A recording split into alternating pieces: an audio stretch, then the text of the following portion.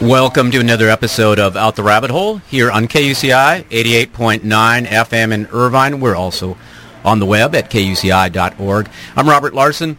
This is our June 16th, 2011 edition of the show, 4:06 p.m. on the clock here in Irvine, California. Before we get fully underway, I have a couple of quick reminders for you. First of all, the opinions expressed on this program are not necessarily those of the KUCI staff or management or the UC Board of Regents.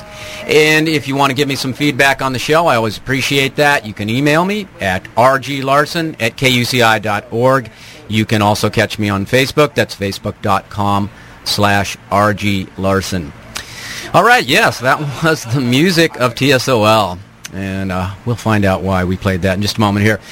The Southern California punk rock music scene of the late 70s, early 80s was a fascinating, exciting, exhilarating, sometimes frightening and disturbing, often creative and compelling historical chapter with some intriguing characters. One of the biggest bands from the scene was T.S.O.L., and the lead singer, Jack Grisham, was a charming, charismatic fellow. At least that was what I saw when I met him. But there was a sense of something more, something dark and sinister, and, well, the rumors. It turns out, as is sometimes the case, that there was something to those rumors. How do we know? Straight from Jack's mouth in the form of a recently released memoir, An American Demon. This Can't Put It Down, What the Hell Gets Under Your Skin book is horrifying and disturbing, but ultimately inspiring and redemptive in a really refreshing way. Jack Grisham is our special guest today. Jack, welcome to the show. I'm really loud. Sorry. Hey, thanks for having me. It's nice to have me. And that was a nice intro too. I was thinking about us all last night, and what to say about the book, because it threw me for a loop in a lot of ways, which it's doing to people. Yeah, well, I think that was the whole point of it.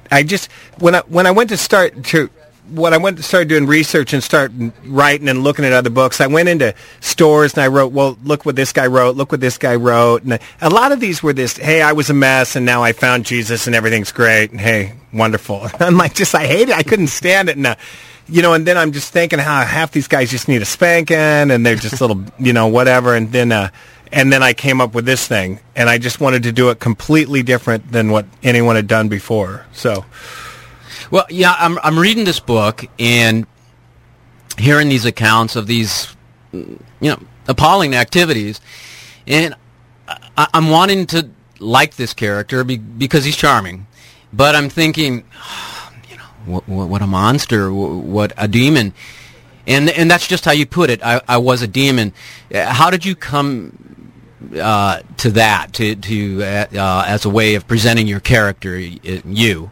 Well, I'll tell you, I was involved in a church right before I got involved in punk rock. I was involved in this really small church, 5 or 6 people, and now the church is blown up, and it's this huge, all over TV, thousands of members, And early on, after I left the church, the pastor did a sermon, and he said that one of the early members had been seduced by Satan and punk rock, basically painted me as a demon. So that's where I even got the idea to write the book from the perspective of being a demon. But the real issue, I use the demon thing because it's evil. The character's evil, but it's also a character without feeling or without emotion, and so when I tied it in, basically it was because I was so selfish and so self-centered, so wrapped up in self that it became almost sociopathic.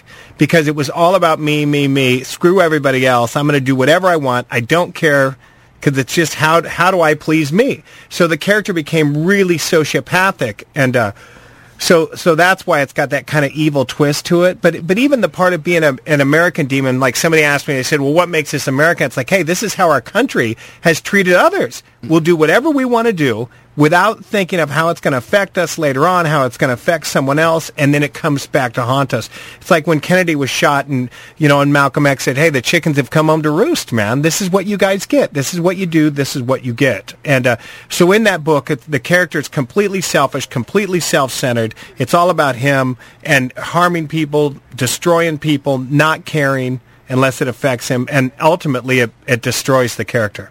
Yeah, it's interesting that you put that way, American Demon, and I hadn't even thought about it that much. I was just so involved in what you personally were, this character in the book, but yeah, we talk about those kinds of things a lot on the show. The Kennedy assassination, you said Malcolm X, the chickens coming home to roost, and just American foreign policy in general. It is like that demonic, sort of sociopathic, sort of like this military industrial intelligence establishment who just, we have an agenda, we do what we want to do, and the hell with how that affects anybody else. That's right. And it all comes back to haunt us. That's the deal. We step on the toes of our fellows, it comes back to haunt us. And then we're shocked. It's like, it's so crazy the way a lot of us think in this country is we go do these heinous crimes, these damages, and then we want mercy for what we have basically done. There's a little joke about a guy that, kills both his parents, and then when he goes to court, he looks at the judge and says, "Have mercy on me, I'm an orphan." And this is, and this is the thing, the way we are in this country politically, the way we treat people, and then it comes back on us and we act like we're the victims, when in reality, we're the ones that caused it. And I have to say, your book is it's just one of those things you just don't want to put it down. You're just pulled through it in all kinds of weird emotional ways. And I think what others have noticed, and I did as well reading this, and what makes it unnerving is that instead of writing this as somebody who's cleaned up and explaining how you used to do all these terrible things, you're describing it from the perspective of that old you, that person who enjoyed abusing and tormenting people, who had no feelings for others at all.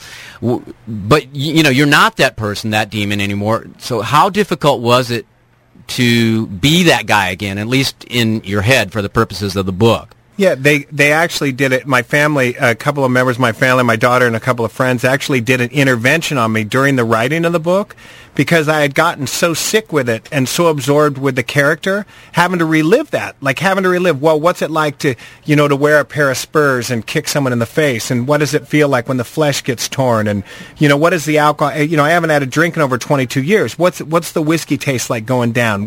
How does it feel? What's the smell that comes up? And then to relive that and to go through, I had gotten obsessed. I was writing 18, 20 hours a day, not eating well, eating rotten food, not taking care of myself. And so some friends and my daughter got together and they basically did an intervention. They said, "Hey, your methods have become completely unsound. You're gone." My daughter, I have a 22-year-old daughter, she basically had me living on her couch. What's the deal? She goes, "Dad, you need to come stay with me because you can't take care of yourself." So it's really, to really get into the character, it's you have to become what you were to really sit there. And I'll tell you, it damaged me. I mean, it really damaged me. There's a couple of things, like the Catholic Church has censored documents that people have written saying, "Hey, this can be damaging to your soul if you want to read this." There's, like the church will step out and say, "Please don't read this, please don't do it." And we say, okay, the church is trying to protect this or do whatever. But when you get into a character like this or get into this thing, it really does twist your mind. I mean, it really can make you sick by reliving this. Basically, I mean, if you look at it, I'm like the book got done a year ago, so I'm a year away from these actions again. Even though it's really been 22 years since I've been away from it, it's really like fresh. So the thing is that when you were doing those things in real time, you were fueled by alcohol and drugs. Not always. Not always. I wish that was the case. Okay. I mean, I wish I could just sit here and say, "Hey, it's because of this," but it's not. Before I even in the book alludes to it, before I even got, and I'm not blaming my parents either. It's just, hey, this is the way I came out. This is the mix you got. Yeah. You take a kid like this, put it with this, and this is the mix. This is the product of that. I'm not blaming anybody, but I was acting like that before a drop of booze ever touched my lips, and I'd love to say that, every time I did this I was drunk. No, these are sober thoughts, but then also a lot of it in the book, there wasn't thought when it was happening. I didn't even think about it was just, I'm just acting, and not even, I'm just doing an act, and I'm not like sitting there going, "This is wrong, I'm doing this to really hurt this guy." It's like, a lot of it was just as cold as the book. I'm just doing it, and I'm not thinking about you at all. But you've obviously gone through some transformation, and so you're a different person now. So I guess maybe that's what I'm getting at, is to be living it now from the person you are now when you relive it. Rough. A lot of it's real rough, because a lot of it I'm far away from this. It's like I'm but it's still there also. I try to explain it to people sometimes. They go, hey, how can you go through all this? I go, look, it's like when you total your car. You know, you take it to the mechanic and they can straighten it out, paint it, clean it up, but the thing still goes down the street cockeyed. It's been it's like I still go down the street cockeyed, you know, a little bit. I'm cleaned up and all that, great, but still underneath, I have the tendency to just slip into this, here's what I want, I'm not thinking about what you want. But the difference is you're working on this now. You've done things, and we can go into all of that of how you've done this NLP and self-hypnosis and learned all these techniques, and you're, I think, even meditating now. Yeah, but a lot of it's just awareness. Yeah. I think, see, the thing is that a lot of people don't realize is change comes real easy once you wake up to what's happening. The trouble is a lot of these people are doing negative actions and they're asleep. They can't see the negative actions. But the minute they wake up and say, oh, my God, is this what I'm doing? Then change becomes almost instantaneous. It's very simple. Wow. Once you wake up. Wow. This is Out the Rabbit Hole, KUCI in Irvine. Robert Larson here, speaking with Jack Grisham. And many of you, I am sure, know him as the singer of T.S.O.L. and a few other bands. But he has a new book out that is just utterly fascinating, well worth reading. It's called An American Demon, a memoir by Jack Grisham. And that's what we're talking about here today. So, the story of how you came to write this book is an interesting one in itself. Can we go into that a little? Yeah, where you were at, and you were okay. Before we do that, where the book ends, that's some years ago. Right. It ends. The book ends when I was 27 years old. Okay, so we're. It's a beginning. The book actually ends on a beginning. Yeah, is what it is. It's the, you know, and I don't want to, without getting too much into it, but the character goes through this metamorphosis. It's a change. It goes from being sociopathic, completely wrapped up, to all of a sudden having guilt, conscience, and then wakes up. And it starts at a beginning, really. Yeah, so I was like, when the book ended, okay, there's that. And then I know what I've been reading in articles and things of where Jack Grisham is at now. But we're several years between. A lot of it's a lot of work, man. In those times, you were kind of just struggling to get by, and then there was a part you were living in your car, and somebody had told you that you needed to write a book, and how did all that? Well, struggling to be a human being for a long time. You know, it's like I used to tell people, hey, I'm a great animal. You can't teach me how to be an animal. I'm a wonderful animal. I need to learn how to be a human being is what I need to learn how to be. And but when this book was written, my ex-wife and I, we'd owned a business, you know, and we lost our when all the economy just crashed around here, we lost our business, lost everything we owned. Shortly after that, I was divorced. So then I couldn't pay, after a bankruptcy, I couldn't pay my bills and her bill and contribute to them at the same time. So I chose them. I was giving my ex and my daughter money, and I was sleeping in a car and on people's couches, whatever. I was actually living behind like a lot of Starbucks in my car, you know, and I had my laptop, you know, and so I'm sleeping behind the Starbucks. I got my laptop, and I just screwing around. I wrote, I want a job. I want a good job. It's like this stupid Sid and Nancy movie. I was just fooling around. Yeah, on Facebook, yeah. Yeah, on Facebook. And my friend Elizabeth wrote me back, said, I got an idea. Call me. And she was the one that basically said, look, you're the problem here. Let's do some work. And I started learning hypnosis, learning NLP, just basically more to get more focused. And then started writing. And, you know, my first girl I had married a long time ago died of a drug overdose. You know, it's just a nightmare, blow after blow after blow. Very interesting. Yeah. And then so I imagine that was all quite a process of learning the neurolinguistic programming and the self-hypnosis, and you've also done speaking. You get out there and do kind of inspirational speaking for people trying to stay clean and all that? Yeah, basically wake up speeches. Yeah. I mean, all you got to do, it's waking people up. It's the same thing. All you're trying to do is, when you go out and give a talk, you're basically just giving the information out, telling it as clearly as possible, and hopefully someone's thinking shifts why they're listening to you speak. That's and whether it happens, whether it doesn't happen, you have no control over that. Real quick, I'll tell you, it's like let's say a guy goes out and he's drinking and he gets arrested and he wakes up in jail and he gets to look at his life. He says, God, I just woke up in jail. I got a wife. I got kids. I got a job I don't want to lose. He sees his own behavior. He looks at himself, finds himself disgusting, sickening, and says, you know what? I'm done. And he just heads off on a different path. He wakes up, takes a different path. Another guy, same wife, same kids, same job, everything, goes out, gets drunk, gets arrested, wakes up in jail and says, these cops are assholes. You know what I'm saying? So he doesn't wake up. So when I go out and give talks, I basically just lay out the information, and then maybe when someone's listening, they say, oh my God, I think like that guy too. I did that also. I did this too. And they wake up a little bit, and then once somebody wakes up, it's over. They're going to do, they're on a completely different path, and there's really nothing you need to do to... after that. Things just happen as long as you're willing to stay on that focus of I want to be aware, I want to be responsible for who I am and for the people around me.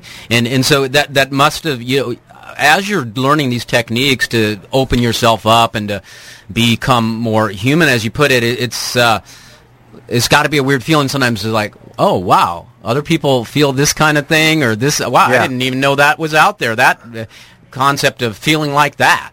Yeah, shocking. Yeah. Shocking. Yeah. I mean, and my kids were also a big part of it, too, because I had such trouble, the way I grew up, I have an attachment disorder, whatever it is, where it's like you don't have feelings, I don't feel loved, I don't understand what's happening. And so a lot of it, through my children, I learned a lot of love through them. That's where I learned how to be unconditional, and my love was towards my two daughters. So and in the book there is the birth of the one daughter, right? And this is like a pretty major sort of turning point of awakening. Right, it was sort of toward the beginning of your awakening. Yeah, and in the book, God. The character of God in the book actually uses my daughter against me to wake me up. It's all about, hey, I end up with this daughter, and he realizes that there's going to be a connection there that's forcing me to look at my behavior. So it's actually a joke. It was get on if they end up reading the book. You learn later on that there was a thing with this God character, and then there's also this Satan character who's called the not quite God, because he's not quite as good as God. God wanted an adversary, but he didn't want to lose, right. So he made one a little bit less than him. So, and in the book, that's who I work for, the not quite God. But so it's a battle.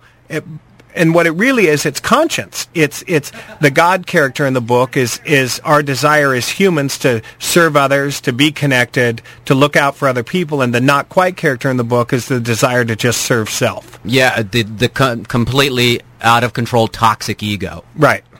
Yeah. All right. Again, this is Out the Rabbit Hole, KUCI in Irvine. Robert Larson here speaking with Jack Grisham, and we're talking about his book, An American Demon.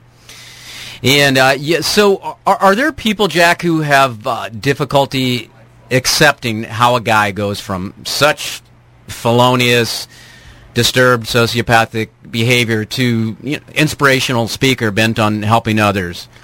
Yeah. I got problems with it. I always look at those guys, because a lot of these guys that go out and give these talks, they talk almost from up on high, some spiritual mountaintop, some, and I'm this now, and I'm this. Look, I never claim to be anything other than just like you. Mm-hmm. I don't claim to be any of that. All I am is a transmitter. I say, hey, here's what happened to me. I'm just going to lay it out. Mm-hmm. The thing is, when the book was written, the time when this book was written, let's say you roll up on me, 99 times out of 100 when you roll up on me, I'm probably not doing something very good. Mm-hmm. There's something probably not so good going on, mm-hmm. right? And nowadays, 1 time out of 100 you roll up on me and you're going to catch me not doing something very good. Mm-hmm. So yeah, there's I'm just not one of those guys that goes out and give talks saying that everything's great and this is all fine. I go out and say, hey, I struggle with paying the bills. Yeah. I struggle with showing up. I struggle with caring for people. I want to run away at times. I don't want to be here. I don't want to feel these feelings. I go into prisons and sometimes, I tell those guys, don't be in a hurry to get out, man. Stay in here. It's like they want you to work when you get out. They want you to pay bills. They want you to show up. You know, there's a great scene. Runaway Train is one of my favorite movies. John Voight, Eric Roberts. I just love it. And there's a great scene in there with this older convict. John Voight is talking to Eric Roberts' character, a young convict. And he says to him, he says, what are you going to do when you get out of here? And Eric Roberts says, oh, I'm going to get some lady. And they've broken out of prison. They're getting away, right? So Eric Roberts says, I'm going to get some ladies. I'm going to go to Vegas. I'm at a party. And John Voight says, no, man. He goes, you're going to get a job. You're going to get a crap job that a convict can get, maybe scrubbing floors or something. At the end of the week, the boss is going to come in and say, you missed a spot. And he said, and you're going to put your head down and you're going to scrub that little spot and you're not going to look up at him. And Eric Roberts says, F you, I can't do that, man. And that's when John Voight says, that's your trouble, youngster. If you could do that, you could rule the world. Yeah. And that was my trouble. I had a hard time shutting up at work, keep my mouth shut, following orders, following the rules. You know, I'm always, hey, the rules don't apply to me. This is different, you know. So when I give talks, I say that. I say, look, I still struggle with following the rules. I still struggle with keeping my mouth shut, you know. And the trouble is a lot of people struggle with keeping their mouth shut and following the rules. And sometimes they just want to hear someone else say, me too. Yeah. Me too. That's, yeah. Another person I had on the show was, I'm sure you're aware of Wayne Kramer from the MC5. Yes, great. Friend of mine. Yeah, okay. You know, he did some time. Yeah. And that was one of the things he talked about, is being in prison, and some guy in prison, some guy had been in for years, you know, and said, you know, Brother Wayne, you know what your problem is that you're always trying to get over on people. Yeah. You know, just quit trying to get over on people. Just be real, you know, and just play it straight once in a while. Yeah, yeah. No, I was going to say one of my favorite quotes from Wayne is, I've been selling out for years, but nobody was buying. But and I got lucky. That was the other thing in the book. It's just never any real jail time. You know, and people can't believe it. Like the longest I ever did was a week. Yeah, that is mind-blowing because you do describe several felonies that in the book. Unbelievable. Yeah. Driving with a guy in the trunk of the car, or just whatever. You know, I can't. My daughter and I ran it down. She said, Dad, you know, you're taking people against their will. You're kidnapping people. You know, you're doing this, but I don't see it like that. Mm-hmm. You know, and so the thing that was just fascinating to me is that, you know, how does a guy do all that stuff, even a guy that's really smart, do all of that stuff and never get fully busted for it? And in the book, you put it as, I mean, you think, well, the guy's just got a charmed life or something in a certain sense, but you put, you know, the not quite God, that he's kind of looking out for you and getting you out of trouble. And this is kind of like a device you use, but, I mean, were there people that really appeared now and then that were just like, got you out of situations? Well, this is, unbelievably, that's what happened. It was so crazy. Like, my friends joke about it. My friends that have gone down to prison for years, they'll say, man, it's like we sit around sometimes and just say, how? And they know me. I mean, they know that the story's true. And they saw it go down, and they think to themselves, how do you get out of that? You know, and there were so many times where it was just luck. Like a gun got thrown away, or you know what I mean, or whatever the hell was happening, or somebody drops charges, or you walk out, or I just had a thing the other day. I show up in court, and I'll knock on wood on this, but I just showed up in court the other day and it was nothing. It was a simple traffic charge. I was wearing a headset when I was driving, and I got into it with a cop because I didn't yield properly, or whatever. Yeah. And the judge looked at it, and a headset charge is it's a nice little fine, right? Mm-hmm. And the judge looks at the charge and goes, headsets. What's he talking? Headphones, headsets. This guy didn't even know he's talking. Dismissed. And he just throws it away. So, it still goes on. Just where it's I don't know how to explain it. I don't know when it's luck, whatever happens, but yeah, so I tie that in the book with that. And then I'll say something else. Sometimes I hear these guys and they want to blame God for all sorts of crap. You know, they want to take this entity of God and they want to say, oh, God took my house, God destroyed this, God did this, oh, I guess God wants me to have this job. It's like, come on, really, man? And I heard somebody say one time, they go, well, if it's easy, God's involved. And I'm like, you've got to be kidding me. Do you know how many robberies, you know how much crimes I got away with? So you're saying God wanted me to rob those places? God was in on it? You know, just crazy talk, you know?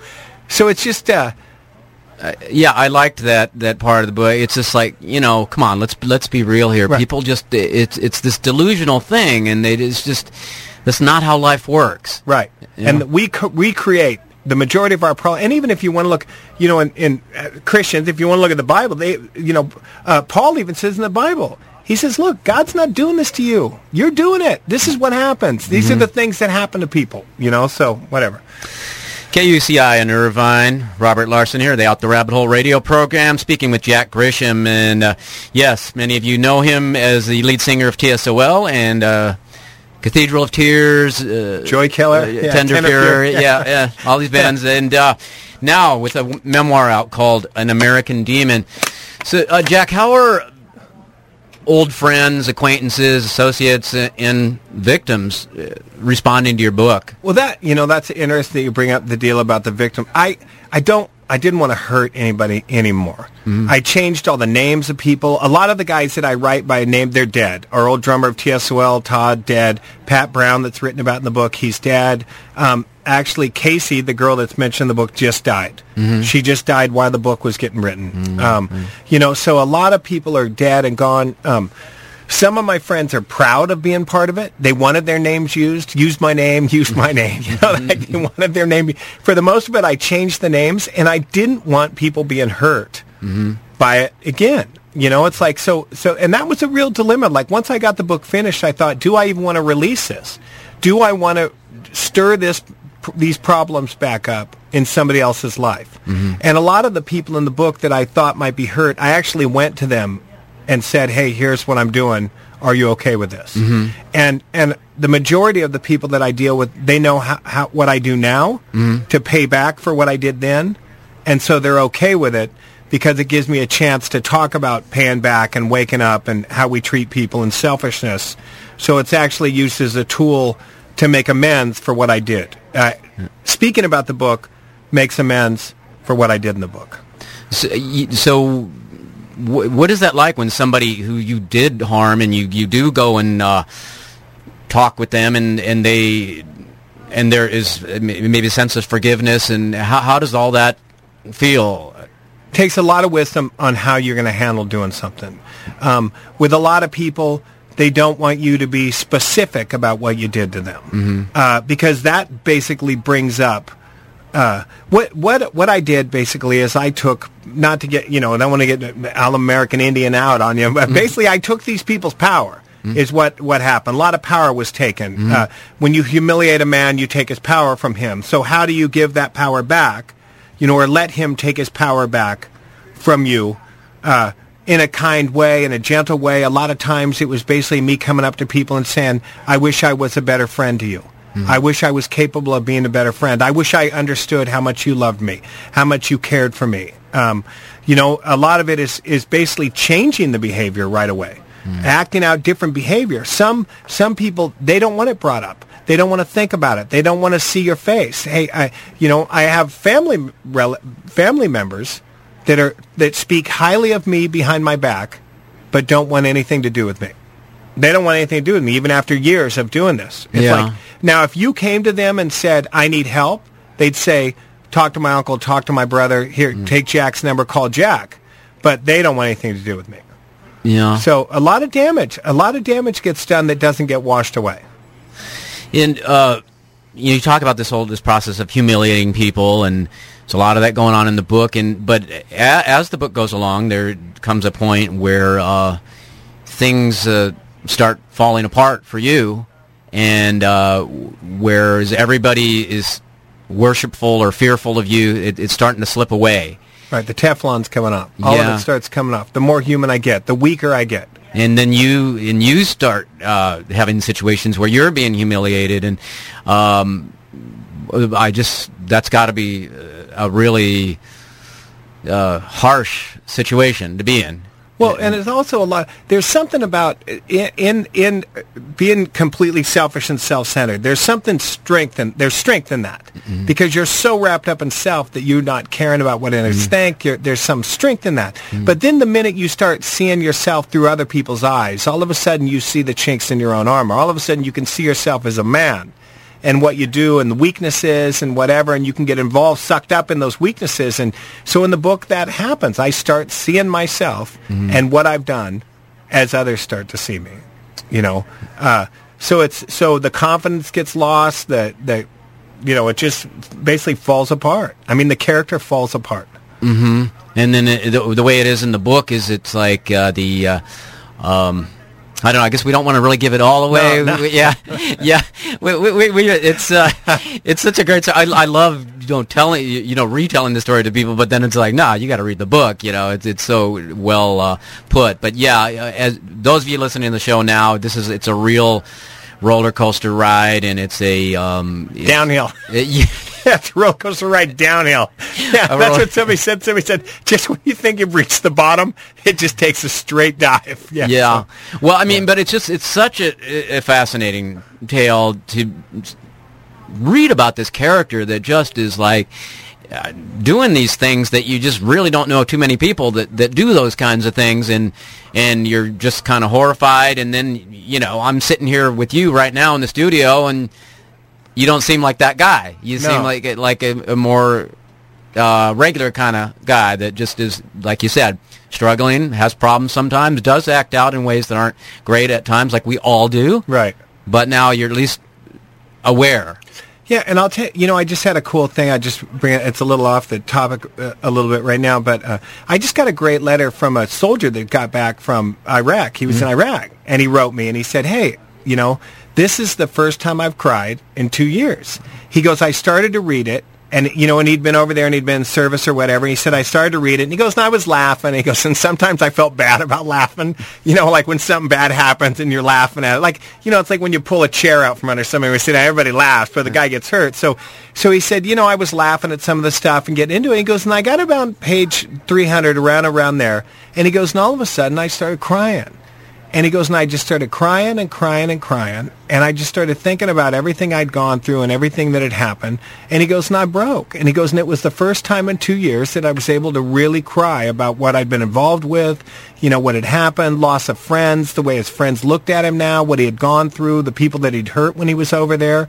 And that he really, it was like a healing thing. I mean, he wrote me an unbelievable letter about it, and it was very unexpected.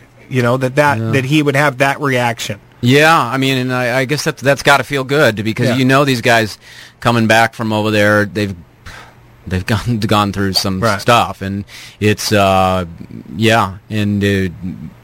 they don't often get the help they need, and so if something like that is going to make them wake up, open up, feel all those feelings, feel a lot of pain, but then you can move on. If you're not feeling the pain, right? Right. Well, exactly. And that's what this guy said. He goes, look, man, he goes, I don't even know if you're going to, in the letter he said, I don't even know if you're going to read this. I've never written a letter like this, but I just need to tell you what happened. Mm-hmm. So it was really, it basically made, the book is a success now.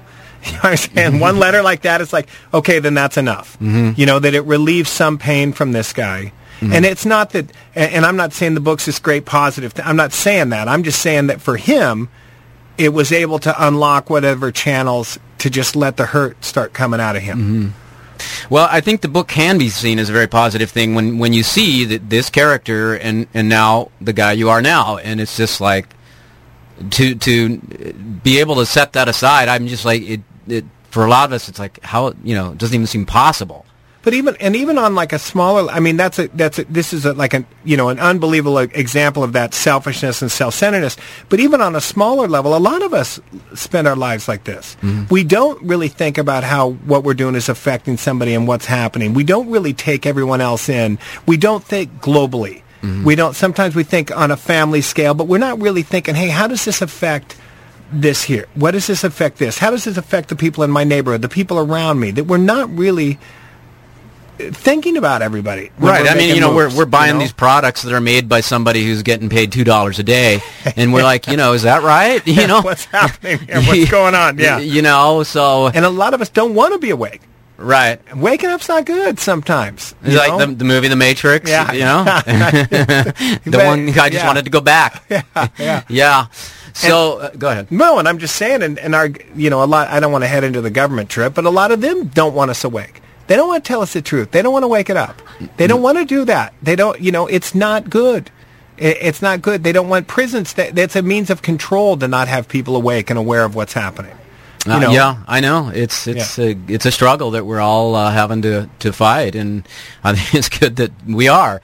So I wanted to talk to you about this. When I look back on it, I think that the the punk rock scene, though vital and creatively important, also functioned as this kind of enabler for sociopathic behavior in the same way that when a government is overthrown, there's this, exciting and chaotic time before something new is put in place that often fosters some nasty behavior.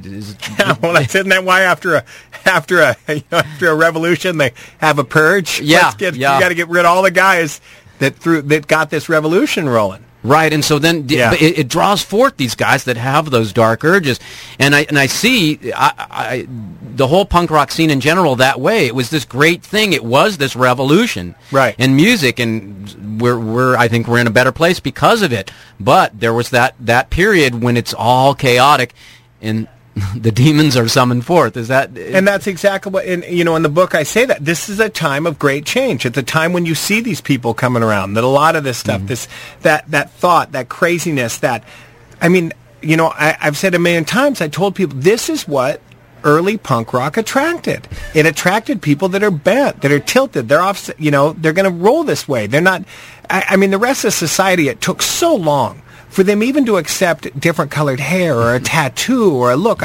That change took forever. These were the original people in punk rock. They were ready to accept it all. Yeah. It wasn't about, a sexual question. They're very open about sexuality of people, very open about, about race, about everything. It was real kind of... Yeah, I know. It was my first introduction to all kinds of things that were considered not acceptable. Right. And and it was just like people were really open. It's funny. You talk about one of the characters in the book, and it's just like, he's masturbating all the time. Right. And I just remember that in the punk rock scene, that was a subject you could just talk about. Everybody was okay with, but yeah, bisexuality, homosexuality, all of it. You knew all those people there that were doing all those kinds of things, and it was but there was this situation, and you mentioned this in the book, that real early on in the punk scene, you were an outcast, a misfit, and a lot of them were kind of like nerdy kids, and there were the straight people who were ever the non-punk rockers liked going around picking on them, beating them up, right. And then it was like you're seeing with the vicious circle before T.S.O.L, you became these guys that were like, no, we're not going to take that. We're going to fight back. And it became like this thing, and a lot of people looked up to you guys in the punk rock scene as sort of like defenders. And then in a certain sense, it was this kind of, seemed like a noble thing, but then it was like you guys really got into the fighting and really enjoyed the fighting. Yeah, there's certain... Once those walls are down, once you let yourself go wild, it's hard to come back and go straight. Yeah. Again, so many of us walk around with we need to look like this, and we need to watch our mouths, we need to not act like this, and this is in society that we behave this way and we do this. So little by little, when punk rock came, all that was removed. And it's like, hey, you can act however you want. You can be an animal. You can, throw your feces at someone if you want to, and we'll applaud it. Whatever it was. So then all those walls came down, and a lot of those people in that early scene, they were completely untethered to any of society's rules. It was basically we act however we want to act, and it was really hard to bottle that back up again and go straight. The thing with Vicious Circle, we weren't into like punk on punk violence. It was these guys that came at the punks. Right. And that's what it was put to. Later on there were people that were always wanting to start fight in show. We never wanted to start a fight in shows. No, it's like, hey, this is our scene. This is it. This is brotherhood. This is together, man.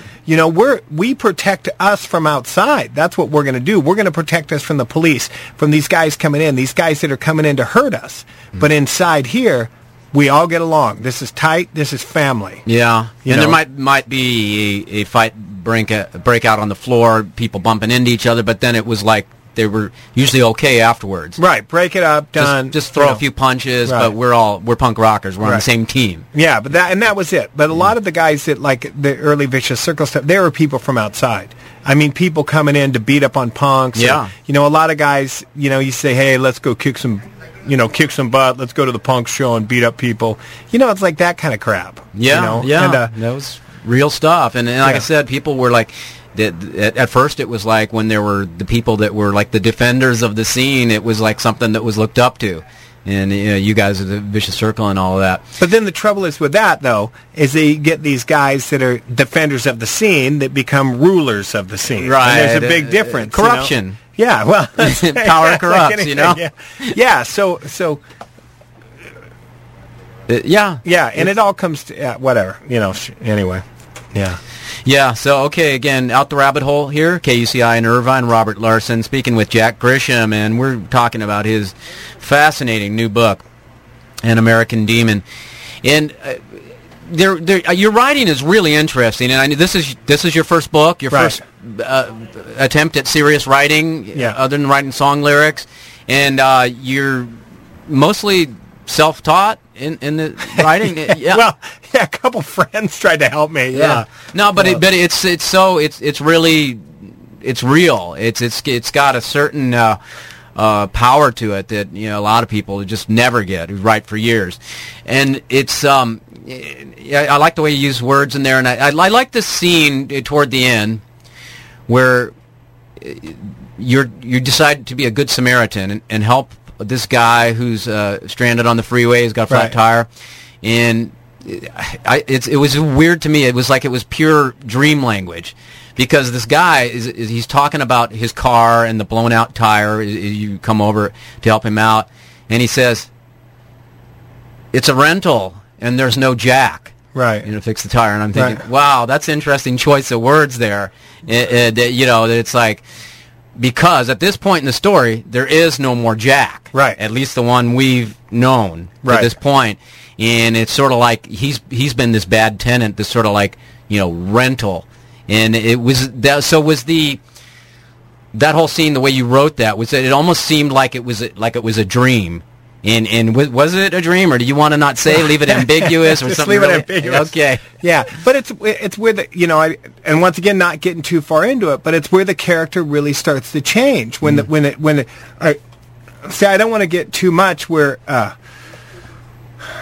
Yeah, No, you're just going to have to. We don't want to give it all away. No, I don't. But I just want to say it was an interesting bit of writing. Yeah, thank you very much. And it was just like, see, because I have those kinds of things happen to me, but it's usually in a dream. Right. Where it's just like somebody says something in a dream, and it seems totally mundane. But there's one word in the sentence that they use that has this, that can have a double meaning. Right. And he's talking about the jack for the car, and I'm thinking, no, he's really talking about Jack Grisham. Right. And so I really like that. Yeah, no, and thank you very much. And there's a lot. See, and that was the trouble too. There's a lot of that all through the book. There's that. Mm-hmm. Like if you really start breaking it, if you really start breaking it down, what went into that, the deal about selfishness and about God and connection of God, and how the alcohol actually makes me turn human. The spirits. It's basically what alcohol is. It's spirits. It's synthetic God. It's where you actually take a drink and you feel connected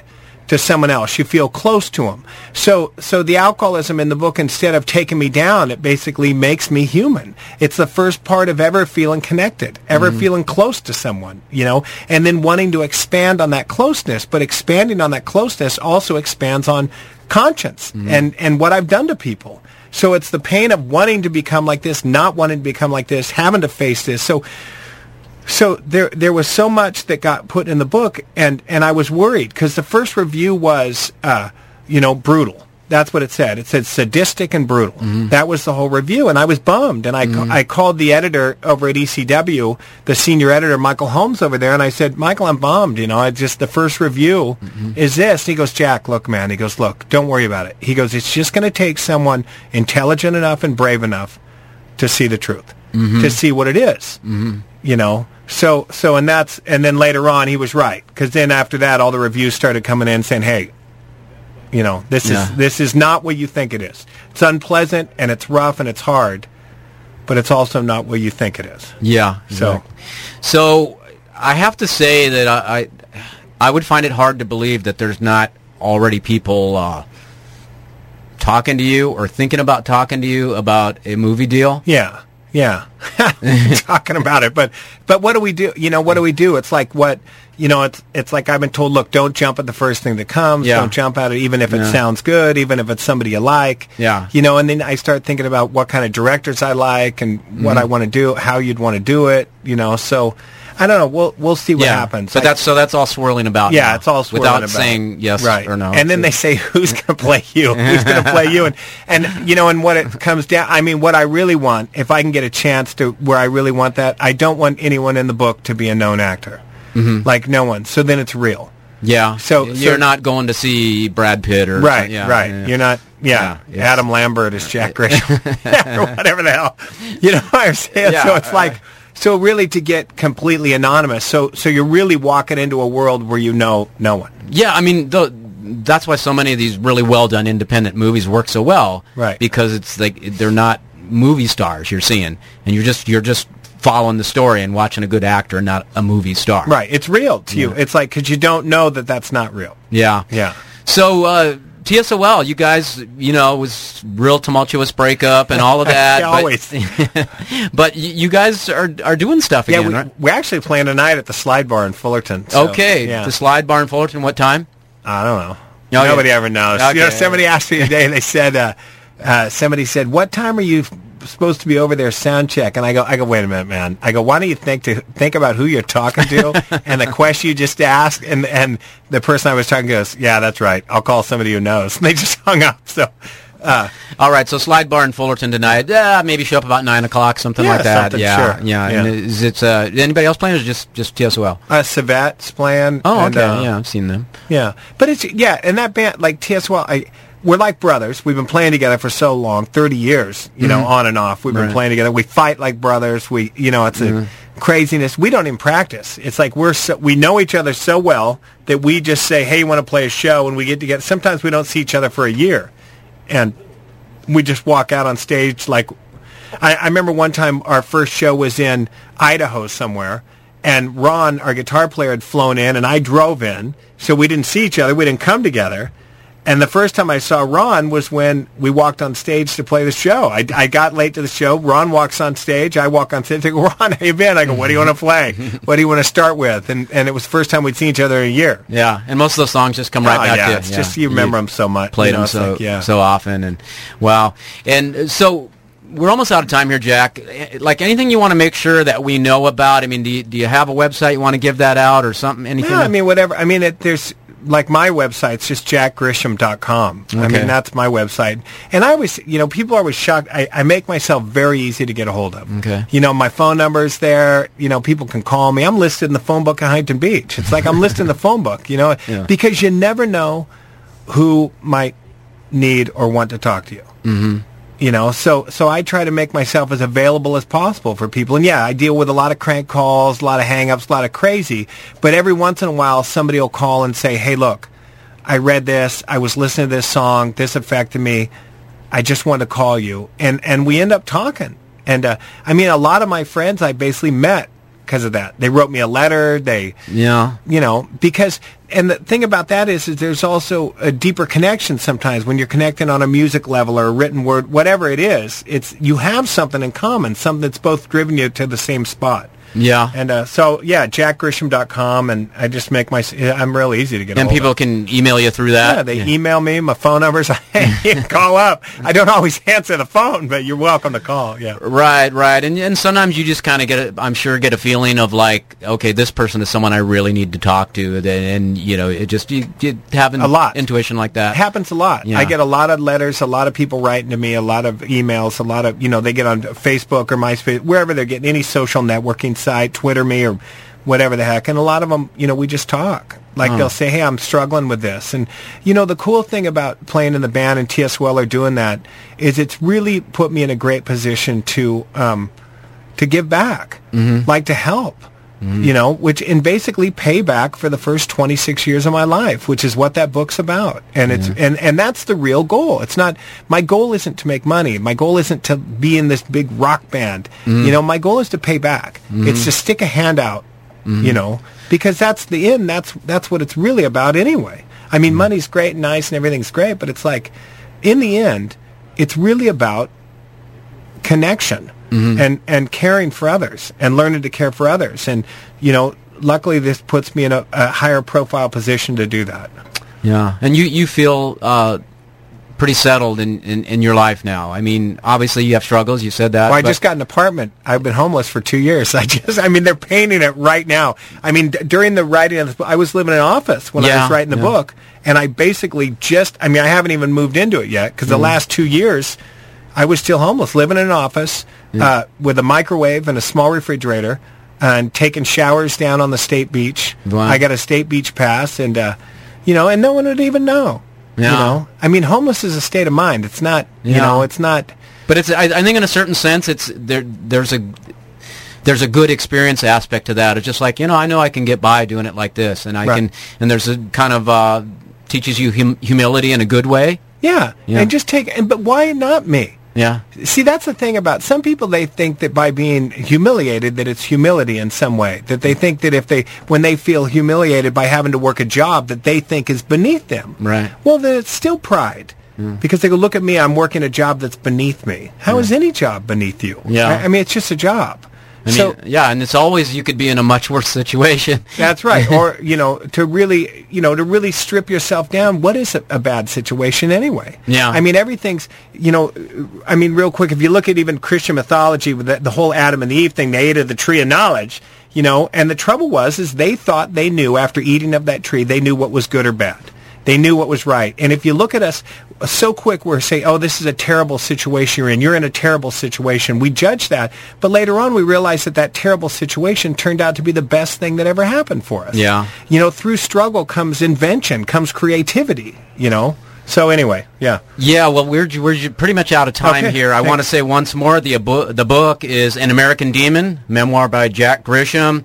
Jack Grisham, who many of us know over the years, is the lead singer of T.S.O.L. and Cathedral of Tears and Joy Killer, Tender Fury. And, name it. And T.S.O.L. playing tonight at the Slide Bar in Fullerton, and Jack is out there doing speaking, and you can go to his website, jackgrisham.com. Right. Jack Grisham, thanks so much for spending the time with us today. Thank you for having me. I really enjoyed it. Thank you. Okay, it was my pleasure. All right, so we are out of time here. I want to say stay tuned because we've got Matt Kaplan coming up in just about 2 or 3 minutes here with Counterspin and Planetary Radio. It's KUCI 88.9 FM in Irvine. We're also on the web at kuci.org. I'm Robert Larson. This is the Out the Rabbit Hole radio program, and I'll be talking to you next week.